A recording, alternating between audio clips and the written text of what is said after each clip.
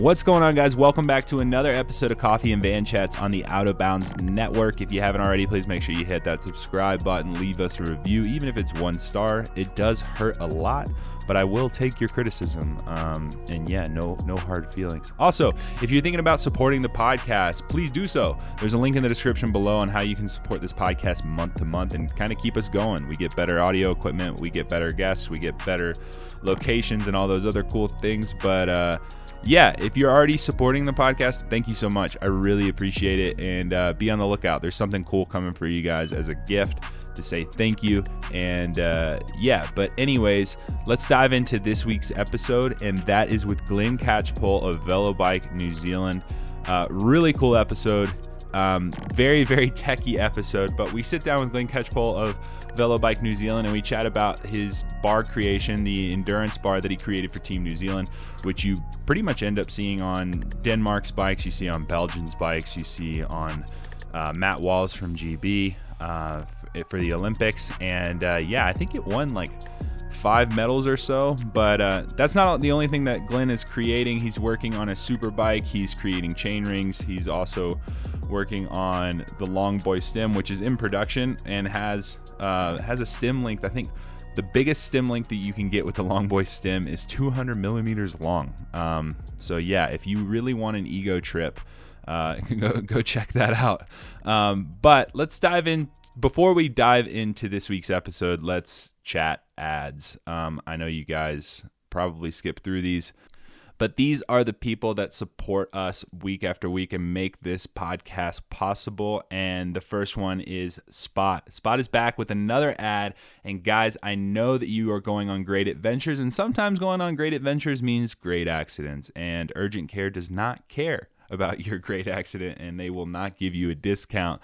But Spot covers your medical bills up to $20,000 each time you get injured. Spot will cover your actual out-of-pocket costs instead of a fixed fee. In a world where many people are underinsured and uninsured with sky-high deductibles, Spot fills that gap that has been sorely lacking in the outdoor space. So guys, you can cancel Spot at any time.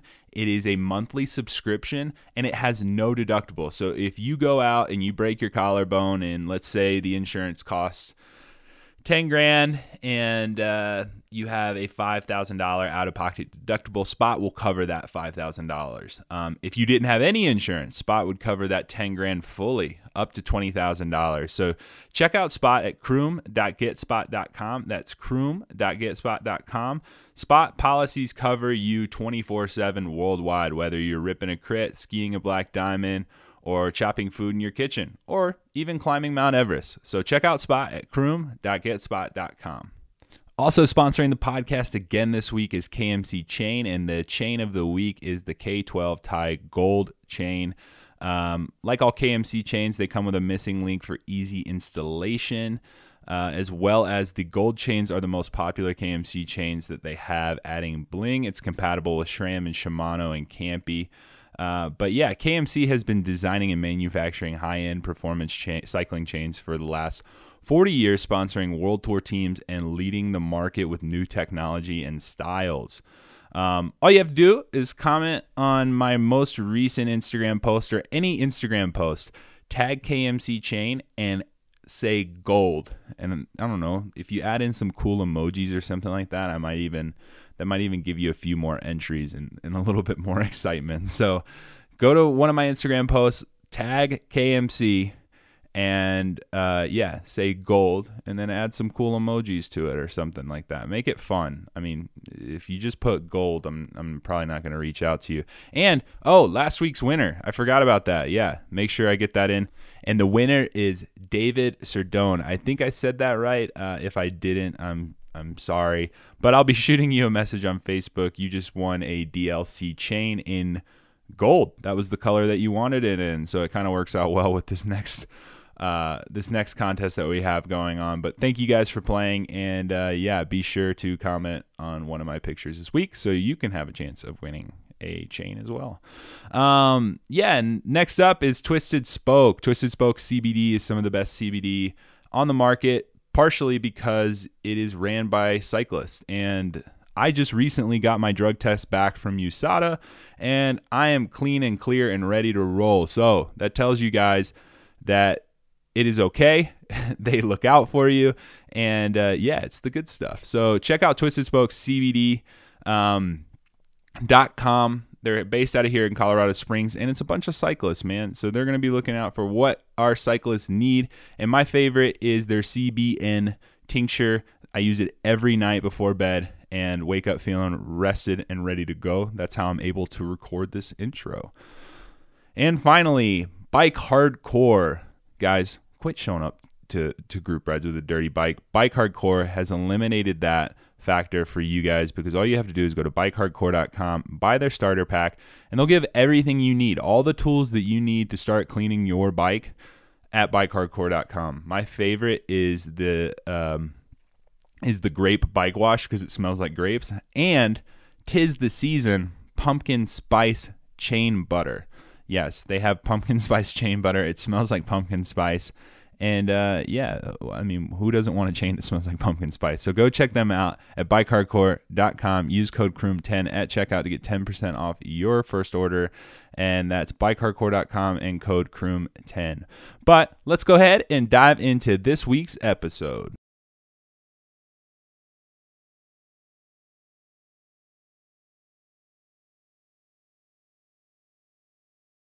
What's going on, guys? Welcome back to another episode of Coffee and Van Chats. I'm sitting here with Glenn Catchpole, the face behind Velobike out of New Zealand. I don't think you really show your face much, or even say your name much. You just you are the famous man behind, the bunch bars, the bike, the adapters for the Wahoo and the Le Mans, and I mean all the way down to chain rings, sprint bars, and the long boy stem. I think you're making a 200 millimeter stem now. Yeah. I got requested a 200 mil one, so I'm going to expand the range a little bit further, a little bit longer. Wow. So size does matter. Okay. Well, before we dive into all that, man, tell me a little bit about you. Like I said, we don't know much about you. We know about the business. Look, I mean, there's the car in the background, the Avanti on the wall. Tell us a little bit about who you are, who is Glenn, and where does Velobike even come from? Yeah, sweet. So I'm Glenn Catchpole. Live in New Zealand, in Taranaki, New Zealand. It's a region on the west coast of the North Island. My background is industrial design. So I'm a product designer. And while studying at university in Wellington here in New Zealand, that's when I started to get into track cycling. And with my passion for track cycling and my experience with designing things, that's kind of where I started to create concepts for things, not necessarily at that point making things, but just conceptualizing ideas. It wasn't until moving up here to Taranaki that when I got my first sort of real world design job, that I got more skills and understanding in how to actually turn these ideas into reality. So I've recently just left that job, my day job, and now I'm working at Velobike full time. With all the skills and experience designing and making stuff, being able to turn that into manufacturing bicycle components. Sweet. So do you have a background in cycling? Like, and forgive me if I'm totally off, but like, what's your background in cycling? Like, where does it even come from? I don't have too much of a root background with my childhood. My parents weren't cyclists. I'm just passionate about things with wheels and things that go fast. So it wasn't until when I was at uni that I really got into it. So I'm not the most powerful or quickest cyclist out there, probably due to experience, but it's something that I really enjoy. And I kind of focus more on the track sprinting side of things. So do quite a bit of gym work and quite a tight-knit community of us. So yeah, it's more about the passion rather than about competing for me. No, yeah, that's super cool. And see, that's where I was like trying to be like kind of careful, because like, I mean, there's Adam Hansen, you know, like he has a background, like pretty heavy background, and he's like designing his own shoes and stuff now. And, you know, Yeah. somebody not knowledgeable would never know. They would just know him as Adam Hansen, the shoemaker. And so like, I didn't want to be Yeah. that guy where you have some crazy pedigree that I just don't know about. Yeah. And yeah, so, but cool, man. So let's kind of dive into, you know, your concepts. And I think the Bunch Bar is a good place to start. How many gold medals, or actually let's scratch gold medals for a second. How many medals were won with Velo bike equipment this year? 2 gold, 4 silver, and a bronze. Wow. And so do you work with these guys individually, or were you like kind of just as shocked to see the bars on the bikes? Because because some guys, like, they'll just buy what they want and you will never know about it, and they'll just pop up on a bike. Yeah, yeah. A little bit of both. So Yeah. the development of the bars were in collaboration with Cycling New Zealand. Okay. So I knew from New Zealand's perspective that they were going to be running them. Mm-hmm. Then when COVID happened, Olympics were delayed. The technology being commercially available, a whole lot of the other teams jumped onto the bandwagon and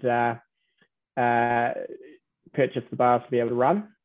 Most of them were buying them to test and do aero testing and things. So I knew, I think there were about 8 or 9 nations that had purchased the set or multiple sets. So I knew that they were testing them and using them, but I wasn't exactly sure who was going to be running them. And yeah, a lot of the nations are quite secretive about that until sort of the unveiling at Tokyo. So I knew to a degree that there were a bunch of nations going to be running them, but I just didn't know who or how many of them were. Sweet. And so when did Velo Bike start? Like, when did the business actually become a business? 2018. It was about, we've just over 3 years now, I think, about September 2018. Okay, so you start in September of 2018. Did you see your bars winning that many medals in 2020 or 2021? No way. No. Those bars weren't even conceptualized at that point. Yeah. It very much started with chain rings because just a low technical item, fairly 2D machining. Mm-hmm. Fairly accurate tolerances and all of that within that, but a reasonably low difficulty product to manufacture. And so that the whole business was kind of built on a ladder system where started with just entry level chain rings, and then just did it as a bit of a side hustle really. And sold them amongst the community here, local community. At that point, I didn't have a website. It was just an Instagram page, and started posting things onto Facebook groups. Yeah. Reinvesting that into designing the next thing and the next thing. Yeah. And bringing that out and constantly improving. So that's kind of how the business has always kind of run. And even with products that I've got out now, I'm constantly using them as research and development tools to get to that next step on the ladder. Right on. And so what does a classic, like, how did you go into designing these bars? Because I mean, it's funny because, we look at the Velo bike bars, we look at the Aero Coach bars. Dixie Flyer or Velo Flyer has their own bars, that came out too. And then you go into Watt Shop, with the Aero extensions and so on and so forth. And honestly, like, there's so many handlebar brands popping up now. And I honestly think you even popped up in like the middle of the height of it. I think I don't want to say Watt Shop was one of the first, because I mean, if you really want to dive into it, like Predator Cycling here in the United States was making bars, back then, but nothing with like crazy concept. But I feel like you guys popped in when everybody was jumping on the bandwagon, but I felt like you guys were one of the first people to kind of pop bars up that were different. And so what what went into the design process, and like kind of like, did you sit down with another cyclist, especially being that, you know, your background is more in the recreational side or just for fun and just the passion side. So who did you sit down with, or how did that design process come about to where you ended on these endurance bars? Yeah, so it started off on Zwift. Okay. So running one of my adapters on a trainer, and on a track bike with Okay. just track drops. And I was like a little bit fatigued down in the drops.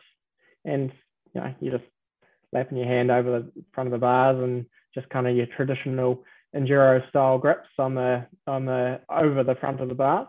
Yeah, yeah. And I was like, there's got to be something in between this and a road bike. So it started off just with track bike on Zwift, doing I suppose more endurance work on a sprint bike.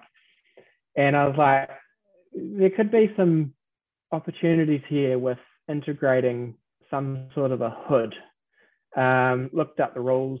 You couldn't connect anything onto the bars. They had to be molded in. So that's kind of where the idea popped up. And then I just started sketching. So with a lot of the projects that how the process works is I start just with pencil to paper, just sketching ideas. At that point, I had this kind of loose idea of how they were going to look. And so I just jumped into CAD and blobbed something up, spat out a few renders. And at that point, I actually made, I think it was an Instagram post or a Facebook post just on my page, and was just like, hey, check this out. It's something I've just been working on. Through that process, one of the New Zealand team riders noticed and passed it on to the head mechanic. And he gave me a ring up the next day and asked whether I could actually make these, because it was just a sketch and a render. Yeah. And I was like, yep, sweet, let's do it. I had a month before the UCI sign off. Yeah. This was the World Cup, Cambridge World Cup in 2019. Yeah. It was in December, and it was about November, late October, early November that I published this post. So yeah, I had about a month to be able to turn this drawing into a prototype to be run at the World Cup. And so if it's ran as a prototype, and so we've talked about this before on the podcast with, you know, when we had the Olympic podcast with Johnny Whale about how many bikes we were going to see get completely banned, or how many people were going to get, you know, they were just going to go through the list of shit and just start pulling stuff off bikes. So what was the ruling? Because I mean, you're kind of diving in head first. You start in 2018. You know, you throw this drawing out and it creates hype. Because that's how I found you, actually, is that picture. Because that was around the time where Adrian Hedgevery was buying physique bars, taking them, sending them to a carbon guy here in town, and he would cut them down to 28 mils, and that was the perfect bar for him. And so the bar hype was huge. But yeah, so what was it like for you to jump through all the UCI hoops to make sure that you didn't blow this? You know what I mean? Yeah, it was just one step at a time, working quite heavily with the team. At that point, I hadn't had any experience working with the UCI, so Cycling New Zealand handled a lot of that stuff for me. Yeah. And from that prototype, so that was December, it wasn't until I think February that I actually went into tooling up for the production version. And through that time, we did a whole bunch of aero testing and development of that form, doing minor tweaks and things. We couldn't change it too much because they were 3D scanned when they're all submitted. Yeah. So we couldn't change too much. Like I had a fair idea of sort of the profiles and what would make an aerodynamic bar when designing the thing and making the prototype. But we did make some minor changes to improve that before going into production. And that was so there's been two generations of them. The 350 mil wide one, they were the first generation. And then now the second generation is the 330 mil wide one, so slightly narrower. So yeah, with COVID delaying the Olympics, there was an extra year to be able to develop equipment, and the cutoff was now January 1st, 2021 for the. Awesome. So they could rescan the bar, essentially. Yep. Well, you could resubmit equipment to a degree, as long as it's commercially available. Prior to January 1st, 2021, you could run it at Tokyo. So a lot of the teams actually further developed a lot of equipment. And so that second generation of bar was developed, and that was in collaboration with the Danish team, who Dan Bigham was also a part of. So yeah, working with them, some of their riders to be able to refine the design even further, making it a bit narrower, a bit more aerodynamic for that second generation. Wow. That second generation is the one that was used at Tokyo in all of the teams. Wow. Yeah. So, so I guess when you did it the first time, so you didn't have to have it commercially available, or did you find a way around it being commercially available? You see what I'm asking? It was commercially available, to the point where like it was a pre-order. There was a prototype. Production was all lined up for the future, but it was a pre-order, and we didn't actually ship them out until sort of around June. Okay. Prior to when the Olympics would have been. Yeah, because I was about to say I started seeing them pop up even here. I know there's a kid that rides. I think he rides your bike too, man. He's pushing. Will Bobro. Yeah, he's pushing that content hard, which is awesome. So good shout out to him. And then on top of that, you know, you've sponsored road teams. You've sponsored, I guess, 2 national teams now at this point. So that would be New Zealand and the Danish team. Am I missing anyone? Just them. Yep. Pretty much that we've been doing some design work with. Yep. Okay.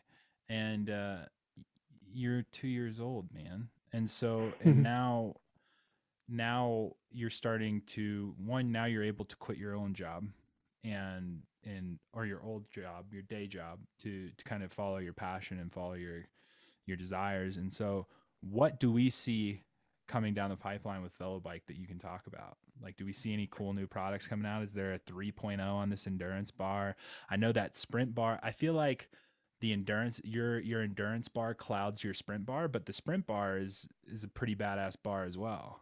It kind of molds itself well with the long boy stem. So do we see anything down the pipeline on that front? Yep. So I'm constantly working on new things. I've got the sprint bars will be coming out next year. I have a whole new frame development in progress, and that's aiming to be sort of around Paris Olympics. Okay. But it might be pushed out further past that just because this Olympic cycle is quite small. And so collaborating with various, can't tell too much about it, but collaborating with various teams and individuals and professionals in the industry around that frame set. Yeah. It's going to be something that's pretty innovative. And also keeping an eye out with potential UCI updated rules. I have a feeling they'll throw them at you. Yeah, there's going to be a few rules that might change. One of them that I have a sneaking suspicion on is reach and just the length of bikes. Because at the moment, like if you're over 6'2", you're pretty restricted in the equipment that you can run, even with the XL bikes. They're still not long enough. So for a safety concern, like these riders are running 170, 180 mil stems, depending on their reach limit with the bars. And the longer your stem, the less control you have. Yeah. To a degree. So the way around that is increasing the length of the bike. And right now the bikes are at that limit. So I have a feeling that rule might change in the near future, just from a safety. You think they might give us more? They might give us more reach, yeah. Not reach with bar length, where the front of the bars are in relation to the axle, but in relation to the wheelbase, or the distance between the bottom bracket and that axle. Got so it. you can increase your effective reach.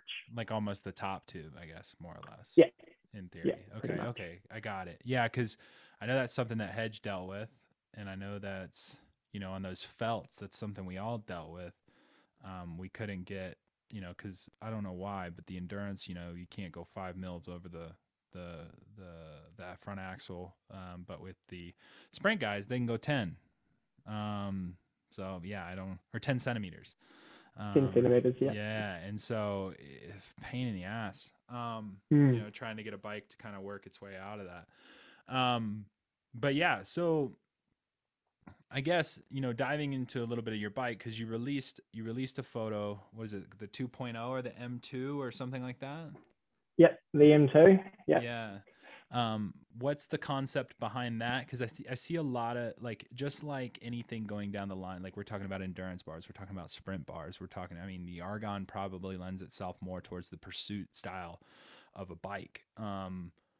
What kind of bike would you call the M2? The M2 is an all-rounder. Okay. I wouldn't say that it is specifically a sprint or a pursuit setup. So what the M2 is it's actually an open mold frame set. Okay. It's not of my design, but it is manufactured by a fairly well-recognized manufacturer in the industry who manufacture a few other well-recognized frames in the industry, all from China. And so we're using that as a research and development tool to go through the UCI process to understand. So we're currently submitting it for the UCI approval now to get it fitted, and doing all the ISO testing, strength analysis. What we're doing is essentially using that as a R&D tool to be able to understand all the loops and bounds to get through all the certification processes. So then when we come to our own frame, it can go through much quicker. Yeah. And we understand where these potential hiccups might be within that process. So yeah, it's an open mold frame set, not of our design, but what we're doing is adding value to it by getting it UCI approved, but also adding extra features to it. So like longer integrated stems, and we're actually looking into a whole new front end, a whole new fork for the frame set too. So it's adding value to a product that is already out there in the market and sold by other brands. No, that's awesome. And so if I wanted that bike right now, could I order it, or what does that look like? Yeah, so it's orderable. The manufactured to order. So when an order comes through, I liaise with the customer, understand their size, where it's going to be shipped to, and then I deal with the factory and get it all custom painted, all done, ready to be shipped out straight from the factory to your door. So yeah, we're looking at probably anywhere from like 6 to 8 weeks, right? In theory. Or yeah. I'm more or less just shooting it for the about that. Yeah. Yeah. So, well, cool. Well, no, this is awesome. Like I said, I think one of the coolest things that I thought about you, it's like, there's so many people that are coming out with bar things or chain rings this and chain rings that, and there's very little people who have been successful on it. And when I think of it, Aero Coach and Watt Shop, all guys that are up there, but you definitely are one of those guys that I think is up there too. And so I kind of see myself as a little bit as an underdog, just sort of scooting around them. Also, with where we are based in the world, New Zealand in this little corner, it's difficult to dabble in a lot of the European industry. Well, see, it's funny that you say that, because I remember, and this is why I bring it up, because what my next thing was going to be is that, you see yourself as this underdog. And it's funny because somebody made a comment and said, when are you going to make aero bars? And you tagged Watt Shop and you said, that's not us. I'd rather you go to Watt Shop, or something along those lines. Like, as if, like, go to our partner, or our friends over at Watt Shop. That's what they deal with. And so it was almost like you have like, this is what we do. Like, we do endurance bars, we do this, and we do it well. If I'm going to do aero bars, I'm going to do aero bars well. But for the time being, Exactly. Watt Shop's doing that well. Yeah, yeah. And I'm not, well, to start with, I want to collaborate with a lot of people. I don't want to compete with people, but also Watt Shop already, 3 years, 4 years down the line into aero bar development. Yeah. And if I were to jump into that industry, I've got a lot of catching up to do to even like become par with them. And so I'd rather spend that time doing what I'm good at, doing the endurance bars, doing the sprint bars. And they're the disciplines that I have more experience in as well. I'm not a pursuiter. I'm not a time trialist. So I don't have the extensive experience within pursuit bars as Dan Bigham would, or other manufacturers and designers. No, and that's why I thought it was so impressive, because it was almost like while you guys are trying to compete for sales, and like at the end of the day, you guys are niche products, man. Like it's not like it's not like everybody's just out buying $1,200 bars for their bike, every day. And so it's a very niche product, and so to be a master of that is really cool, and that's kind of what I wanted to touch on, and I thought it was pretty neat. But anyways, I don't want to keep you all day. I got one last question for you, and it's our famous question. It's one that has jack all to do with cycling, and it's more or less just to get to know you a little bit more as a person and what you're into. But if you could have a cup of coffee with one individual, dead or alive, who would that person be? Why would you have coffee with them? And then how would you take your coffee? Yeah. Well, that's a great question. So I suppose one of my heroes who's passed away would be Bruce McLaren. Okay. So famous innovator within motorsport, pretty much pioneered the Can-Am series, jumped into Formula One car development and things, pioneered aerodynamics, pioneered a lot of the modern features that you see on vehicles, even road cars. He would be who I want to have coffee with. And it's quite interesting. My family shares a little bit of connection, family friends with his sister, oh, wow. Jan McLaren. They're in Auckland, New Zealand. So that would be who I'd want to share a coffee with. Flat white, no sugar. Right on. Yeah. No, the flat white New Zealand special right there. Yeah. No, that's super cool. Cause I mean, even McLaren's diving into a bit of cycling. I mean, with the aerodynamic stuff. I mean, I know they're working with LeCole. And they had the Specialized collaboration a few years ago. Yeah. So there's definitely some feat there.